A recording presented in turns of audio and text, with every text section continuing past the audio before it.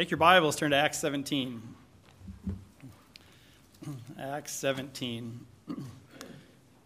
If you were with us last week, we began this section, and we're going to do our best to work through the rest of it this morning, and then we'll expand a little bit on part of it tonight in our evening service. We're looking at different gospel encounters in the New Testament, and this one is an encounter with the Apostle Paul. And last week, just a quick review for those that may not remember or weren't here, we were looking at Paul and his second missionary journey. And if you remember right, that second missionary journey was kind of a struggle from the start. In fact, I think the script went out the window right from the very beginning. A divisive beginning, there was closed doors, there was a dramatic change of direction. But in this story, we saw exciting conversions and intense persecutions and narrow escapes. In fact, the last two cities, Thessalonica and Berea, Paul basically escaped with his life. He had to leave early. They snuck him out of the city. And it's after that last escape that the believers escort Paul to the city of Athens. And he finds himself there alone, waiting for Silas and for Timothy to arrive in Athens with time on his hands. The text tells us that. Maybe I'm putting a little bit into this. I think there's no way around the fact that he's got to be exhausted. Mentally worn out, physically worn out, emotionally drained. I mean, it's been a roller coaster of a trip so far. And so Paul's an all-in kind of guy, but you can only run at that pace for so long, and I'm guessing his tank is kind of getting empty. So here's the perfect opportunity for Paul to catch his breath a little bit. He's there, he's waiting. Slow down, take a breather. And I think Paul was excited to be in Athens. Paul was a very educated man, and the culture of Athens and being the intellectual center would have drawn him in. Paul had studied Athens history. I'm sure he knew its philosophy. He memorized its poetry, and we'll see that even in our story today. So what a great opportunity for him to go around and check it out. Paul, for a little while, gets to be a sightseer. So we followed Paul through the city as he explored the Acropolis. And as he explored the Parthenon, their incredible temples and gleaming monuments and marble statues, all the glitz and the glamour that Athens had to offer. We walked with him through the Agora, or the marketplace, where the hustle and bustle of daily life took place. And I'm sure that must have been a bit overwhelming to some who was seeing it for the first time.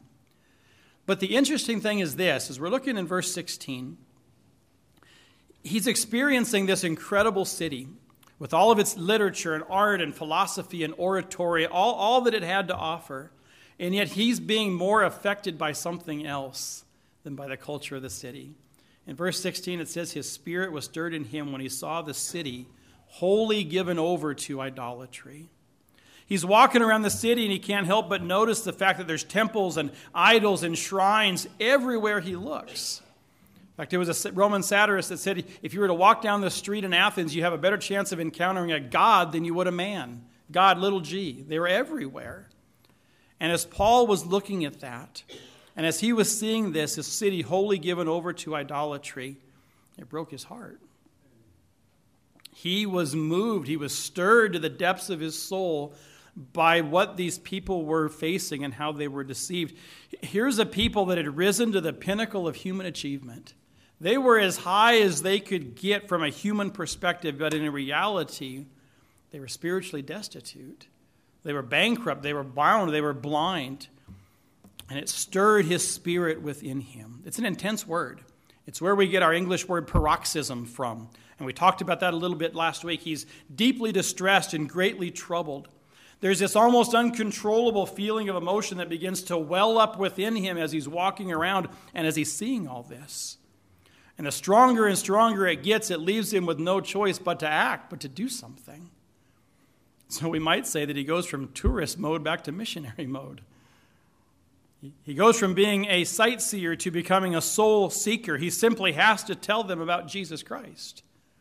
And so we see as we look in these verses in 17, therefore he disputed in the synagogue with the Jews, with the devout persons, and in the market daily with them that met him. He begins to go to the synagogue and reason with the Jews. He dialogues with whoever he can come across in the marketplace that's open to conversation. He's taking steps to act. Before long, he's debating with the philosophers there in the Agora in the marketplace, the Stoics and the Epicureans. And we don't know how long this goes on. We don't have a timeline here in the book of Acts, but he does it daily for a period of time, and it starts to bear fruit. These encounters are starting to do something. Curiosity is being aroused. By the way, curiosity is a wonderful thing when you're sharing the gospel with somebody.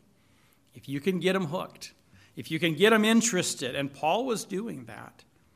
These individuals, it says later on in I think it's verse 21, that these people in Athens, they like nothing more than to hear some new thing. They were constantly wanted to hear something different. And Paul, what he was saying, it was different. They'd never heard it before. And so before too long, word of his teaching gets out, and the ruling body, the high court of Athens, hears about it. And they want to hear for themselves. And it's about to present the Apostle Paul with a fantastic opportunity. And we're going to call this an incredible invitation. Let's pick it up in verse 18. Certain philosophers of the Epicureans and of the Stoics encountered him.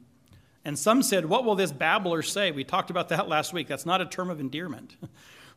Others said, "He seems to be a setter forth of strange gods because he preached unto them Jesus and the resurrection." That was his message. And so they took him and brought him up unto the Areopagus, saying, "May we know what this new doctrine whereof thou speakest is? For thou bringest certain strange things to our ears, and we would know therefore what these things mean." Wow, what an opportunity. They take him, they bring him up to the Areopagus. It's located northwest of the city on a stone-covered hill. There's lots of history. We don't have time to delve into that here this morning. The name literally means Ares rock. If you're familiar with your Greek mythology, how many of you studied that way back in school? Some not so far back. For some, yeah, okay, that's good. Some of you guys are, your stone tablets that they chiseled it out on, and you're reading it that way. But Ares was the god of war. Do you remember that? That's who he was. And then if you look at the Roman equivalent, Ares was Mars. If you look down in the passage a little bit, down to verse 22, Paul stood in the midst of Mars Hill. We have both names for this location mentioned in this passage. It's the same place. One's looking at it from a Greek vantage point, the other from a Roman vantage point. So there's no issue there with the text. That's all it is. But this Areopagus can refer either to the location or to the tribunal that's assembling there. Kind of like our Supreme Court. You could say, I'm standing before the Supreme Court, meaning the justices, or I'm going to the Supreme Court. We understand the difference. It'd be very similar here for the Areopagus. Well, this group of individuals was a very celebrated tribunal. It was the most celebrated council of that day. They were world-renowned. Everybody knew about them. And they met at the sacred location to hold trials and to have debates and to discuss the important matters of the day, to issue rulings on different things. And so for Paul to be asked to come, be taken there, was quite an honor. But I can also guess that it was a little bit unsettling. I don't know that I'd want to stand in front of a Supreme Court and have to answer for what I've been saying. I'm sure it was a bit unsettling. He's asked to share his new doctrine, his new teaching. They wanted to know, they wanted to understand. Now, some would say, based on the wording of the passage, they think that maybe Paul was on trial because they took him to the Areopagus. I don't know that I see it that way, because what's the next phrase? They ask a question, may we hear this new doctrine? I really think it's more of an informal gathering, not an official legal type of a situation. They just want to hear him, and so they go to this location. You're teaching us a new doctrine. These things are strange to our ears. Jesus, the resurrection. We've not heard of these things before. Help us understand. Wow. I think this is one of the greatest opportunities in Paul's ministry so far, to present the gospel to the council in Athens. Could you imagine if an evangelist was called to the Supreme Court today and said, tell us the doctrine of Jesus? That would never happen. But here it's happening in the city of Athens. We see Paul in a similar stage at the end of his life in Rome. I wonder what's going through his mind as he's walking from the city up to the Areopagus. And he's thinking, well, if you'd have given me a week to prepare, that would have been nice. What's he thinking as he's walking up there? What am I going to do? I bet he's praying. God, help me find some way to make the gospel of Jesus Christ relatable to these people so they can understand it. God, they're lost in their sins. They've got every other God around, but they don't know you. God, help me to show them Jesus Christ. And as he's walking up there, God gives him the words to say, and we see, secondly, a masterful message. Let's pick it up in verse 22. Paul stood in the midst of Mars Hill, the Areopagus, and he said, "Ye men of Athens, I perceive that in all things you are too superstitious. For as I passed by and beheld your devotions, I found an altar with this inscription, To the unknown God.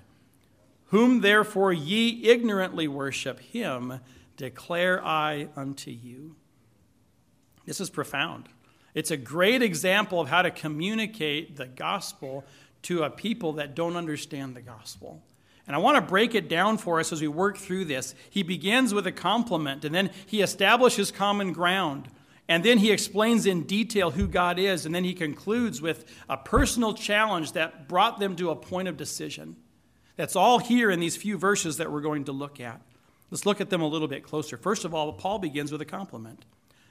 "I perceive that in all things you are too superstitious." Now, to our Western ears, doesn't sound like a compliment. I mean, if you look at somebody who says, "Man, you're really superstitious," you're either making fun of them a little bit or you're kind of calling them out. We have superstitions. I probably shouldn't get into that too much, but Darren, when you played baseball, did you have any superstitions? Things you did exactly the same way before a game or before you got up to bat? I remember that when I was in high school playing football. Some kids, they had these superstitions that they did every game. It can be that way. But here, that's not what Paul was saying. In their culture, what Paul said would very much be a compliment. Kind of like this: in every way, you are very religious. You guys take your religion very seriously. You guys are very, very devoted. And that was a true statement. Because everywhere he looked, they had idols and they had gods. And I think Paul's too wise of a soul winner to insult his audience right out of the gate. He's giving them a compliment. He realizes they take pride in their religiosity, and so he begins by acknowledging that and doing it in a polite way. And this might be a good time to mention acknowledging and agreeing are two different things. Paul is not putting his stamp of approval on what they're doing. He's not even praising them for what they're doing. He's just acknowledging that they're doing it. Realizing they take pride in it, I'm going to mention this. I'm going to try to get my foot in the door in this conversation. And I think in doing so, he begins to win them over. He goes on and now continues to establish common ground. "I passed by and I beheld your devotions. I found an altar with his inscription, To the unknown God." He's establishing common ground. Notice the words that he uses. It's kind of significant as you work through here. He says, "I passed by."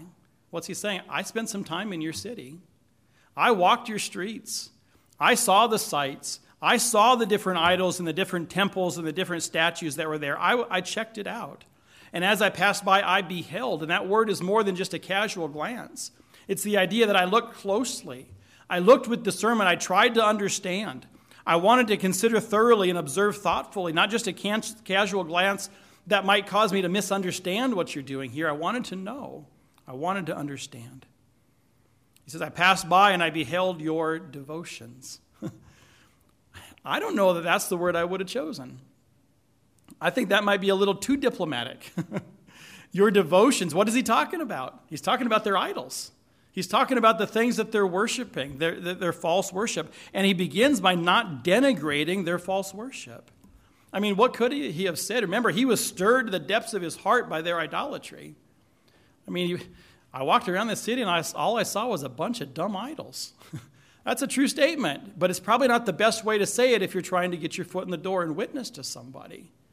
Man, everything I see is just stone and brick and made out of wood, and there's no life to it, and it's worthless. All those things are true, but we don't always have to say everything that's true. And so Paul is using this word here. He doesn't denigrate their false worship. He doesn't make fun of their idols. He doesn't pull an Elijah on Mount Carmel type of a situation. Remember that story? When the false prophets of Baal are trying to call down fire from heaven, and Elijah's like, holler a little louder, maybe they're sleeping, right? Remember the story? And he's having a little bit of fun with them. That's a whole different situation. And I'm not saying Elijah was wrong to do that. That called for that at that time.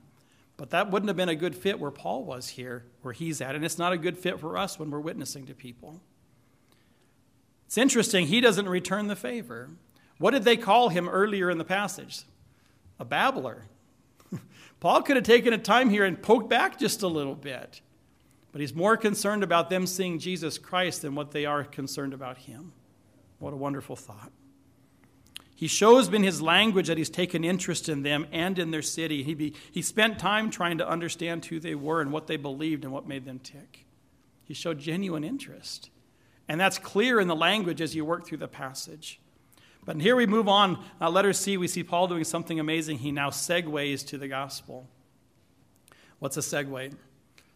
And don't say a two-wheel motorized scooter. That's not what we're talking about. What's a segue? It's a transition. It's a smooth transition. He takes this idol that he's talking about, and now he turns that and pivots and uses that to present Jesus Christ. I saw this altar to the unknown God, whom therefore ye ignorantly or unknowingly worship. Him declare I unto you. What a wonderful transition. What a beautiful segue. And he clearly points them now to the God of the Bible. It's a masterful way of taking something from their everyday life and using it as a springboard to the gospel. If you get one thing out of our message today, this is the point I want us to see. Find ways to use everyday life situations to springboard to the gospel.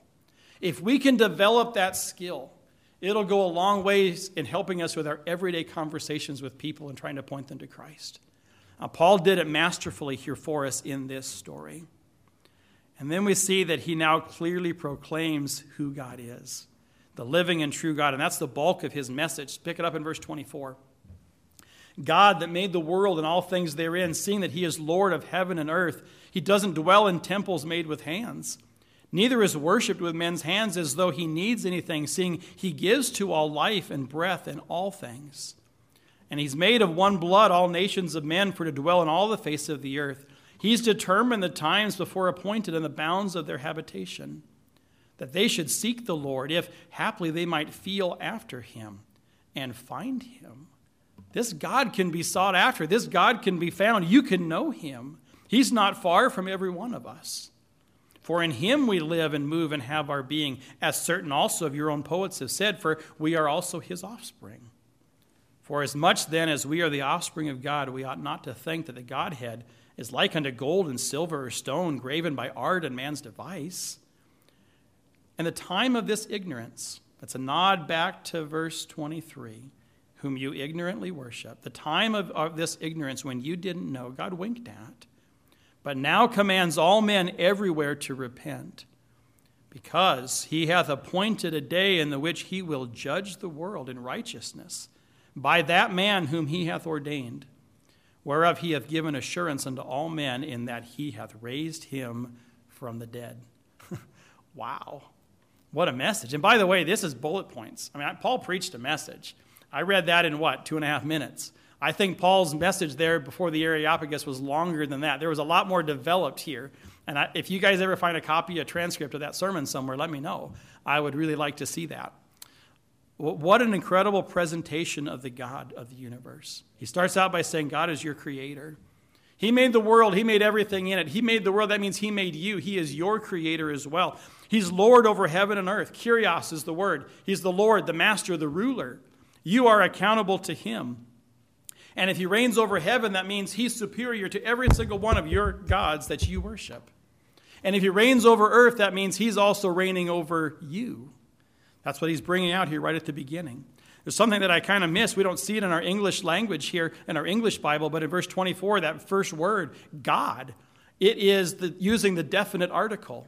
It's not just there's a God out there that's this way. It is the God, the one and only God. He attacks their polytheism right away in his very first word as he gets into his message. But this God not only created the world, he also sustains it. He's a God that's caring and loving and personal. He doesn't dwell in temples made of hands. He doesn't need your worship, your acts of service. He doesn't need your food and drink offerings to survive. It's the other way around. You need him to survive. God doesn't need you. And he goes and he begins to explain this to them. He says he gives you life. He gives you breath. He gives you all things. The very air that you're breathing right now is his air. The crops that you're getting from the soil, it's his soil. He's providing all of these for you. You're using his resources. The God doesn't need you. You need him. He again says a nod to creation. He created of one man, of one blood. We're all made of the same stuff. We're all made in the image of God. As we go on through the passage, we see next he points out his sovereignty. His sovereignty. He hath made of one blood all nations for men for to dwell on the face of the earth. And notice the next phrase. He hath determined the times before appointed and the bounds of their habitations. He has determined. He has appointed. He created you and sustains you. But he also tells you where you can go and where you can't. But I love this next phrase. It shows that our God is knowable. That they that seek the Lord, if haply they might feel after him and find him, though he be not far from every one of us. This God is incredibly powerful, but he's a good God, and he wants you to know him. He wants to have a relationship with you, a personal, reciprocal relationship with you. He wants you to find him. Wow. Goes on and talks about the fact that we are God's offspring. He is our Father, not in a spiritual sense. We know that comes by faith through Jesus Christ. But in a natural sense, through the idea of creation, God made Adam, and as the creator of Adam, he's indeed the father of all of us. And he begins to quote their poets, Epimenides and Aratus and Cleanthus. He quotes them in this message. And he says, since we're the offspring of God, it doesn't make sense that we could create something that then would become God. That doesn't make any sense. So the gods that you're worshiping can't be true gods. Not if the God of the Bible created everything. He goes on to say that this God is a God of mercy. Verse 30, I had to ponder this one for a while, and I'm still thinking about it. It says, at the times of this ignorance, God winked at, but now he commands all men everywhere to repent. God was patient in your ignorance. It's not that God was somehow condoning what they were doing or giving them a pass. The idea of winked at means to overlook, to look past. God would have been completely justified if he would have punished them for their sins of idolatry on the spot. But God's a merciful God. And he opened up this window of mercy and extended the time so that they could come to repentance. And so this merciful God now commands them to repent, to turn from their idol worship to the true and living God who made them and sustains them. That's his argument. That's his flow of thought as he's working through here. And he goes, there's a reason for this. There's a reason that you're going to need to repent. Notice what he says next. Because he hath appointed a day. In his sovereignty, there's a day appointed. And there's a person ordained. And he's a judge. And he's going to judge the world. And he's going to judge you. And that would have been impactful for these individuals who are judges at the Areopagus. Because they had judged many people. Their fate had been in their hands many, many times. It says, you judge others here at this court. One day God is going to judge you. And there'll be no pardons. There'll be no exceptions. He will judge in righteousness. That day has been appointed, and the judge has been ordained. And who is that judge? It's the same Jesus that I'm telling you about. This one who's a good God, a strong God, a sovereign God. He came to this earth and he lived a perfect life. He died on a cross to pay the penalty for your sin, and someday you're going to be judged by that standard. And the proof of all this, here's the capstone of his whole argument. Here's the proof that all of this that I'm saying is true. The proof of all of this is that God raised him from the dead. It's the resurrection. The resurrection validates this claim, and he says, repent of your sinful idolatry and turn to Jesus Christ. And you can kind of picture him as he's preaching this message, and he gets to that point, and here's the irony. It was the topic of the resurrection that got them curious, that brought them in, that wanted them to hear more about what Paul had to say, but it's the same exact topic that now brings the sermon to an abrupt end. They cut him off just like that. He mentions the resurrection of the dead. They cut him off. And it says in verse 32, when they heard of the resurrection of the dead, some mocked and others said, we'll hear thee again of this matter. So Paul departed from among them. The sermon was over at that point. But I want you to notice their responses here as we wrap this up. It was a mixed response. I read verse 32. They heard of the resurrection of the dead. Some mocked. There were some people that didn't take it seriously. The word means to sneer or to jeer or to make fun of. It's not out of question that they actually burst out laughing as he's talking about this. How would that go over for you if you're witnessing to somebody and they just burst out laughing and say, that's ridiculous? That happened to Paul here. There was a group of people. The ones that were seeing him as a babbler remained unchanged. Their hearts were still hardened towards God. Some of them, though, delayed. Notice what it says, we will hear thee again of this matter.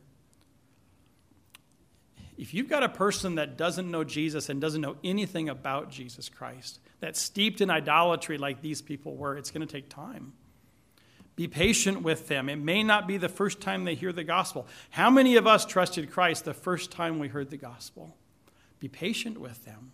Come back and visit it again. Get them curious. Bring them back into the discussion more often later on. It takes time. Learn to be patient. But look at verse 34. Howbeit, certain men cleaved unto him and believed, among the which was Dionysius the Areopagite, a woman named Damaris, and others with them. Did you catch that? One of the members of their Supreme Court trusted Jesus Christ after that message. Dionysius, a member of the Areopagus, he trusted Christ. That's an amazing thing. Could you imagine what that took on his part? We don't know this for sure, but tradition tells us that he later became a pastor of the church there in Athens and that he was the first martyr. We don't know if that's true or not. It's likely. Interesting to think about that. But he trusts Christ. Also, a woman by the name of Damaris. A woman was there just listening in. And the Spirit of God worked in her heart as Paul was preaching, and she said, I want what you're saying. I accept Jesus as my Savior. And then it says others who were not named in this passage. I've heard people say that Paul in Athens wasn't successful. I would beg to differ. I think the fact that he had any converts at all was an amazing thing, a testament to the grace of God and the work of the Holy Spirit. But what a masterful presentation of the gospel, beginning with something positive, finding a way to complement them, and then finding common ground, and then using that common ground to segue, to pivot to the gospel, and then proclaiming Jesus Christ the way he proclaimed him. His crucifixion and his resurrection, from creation to consummation, it's all there in this short little message. And then bringing them to a point of decision. This man, Jesus, is a judge, and one day you will stand before him. Are you ready? What a beautiful presentation of the gospel. And I flew through that. I didn't even cover half of what's in my notes, and I've got more tonight that I want to share because there's just too much there. But does that help get us the big picture as we're looking through this passage? Folks, as I'm trying to think how to wrap this up, Paul took time in Athens to understand these people. He didn't have a hatred for the people because of their horrible idolatry. And sometimes we can see people in the wickedness of their sin and we can attach that sin to them. Paul saw past that. He saw the soul. He had compassion just like Jesus did. And the Bible says as he was working through, his heart was stirred within him. I think we need to ask God to burden our hearts for the lost. So that as we drive through Columbia Falls and Kalispell in our area here, we see the lost the way Jesus did and the way Paul did. We need to ask God to help us see as he saw and to feel as he felt, and then to have that same compulsion to step out and act, to open our mouths and say something. Oh, God, burden our hearts that we might more clearly present the gospel to those around us. Father, I thank you for this passage. Father, there's so much truth here. We can't digest it all in one shot. I pray, Father, that what we've heard today will impact us. God, burden my heart for the lost. Burden our hearts for the lost in this community. Help us to personalize that to individuals that we know and that we care about. Father, there's a little song that we sing, lay some soul upon my heart and love that soul through me. God, I pray that you would do that for us. I pray, Father, that we would learn from Paul's example of how to take just common, everyday, ordinary things and use that to segue and transition to the gospel. Father, he thought about this. He prayed about this, and you gave him that illustration, and you'll do the same for us. Father, I pray that you would burden us so much that we can't keep our mouths shut, just like Paul. We had to get to the point where we open our mouths. Father, give us specific people that we can share Christ with. Give us the boldness to do it, the confidence in your Holy Spirit to take that step of faith. And God will thank you for that in Jesus' name. Amen.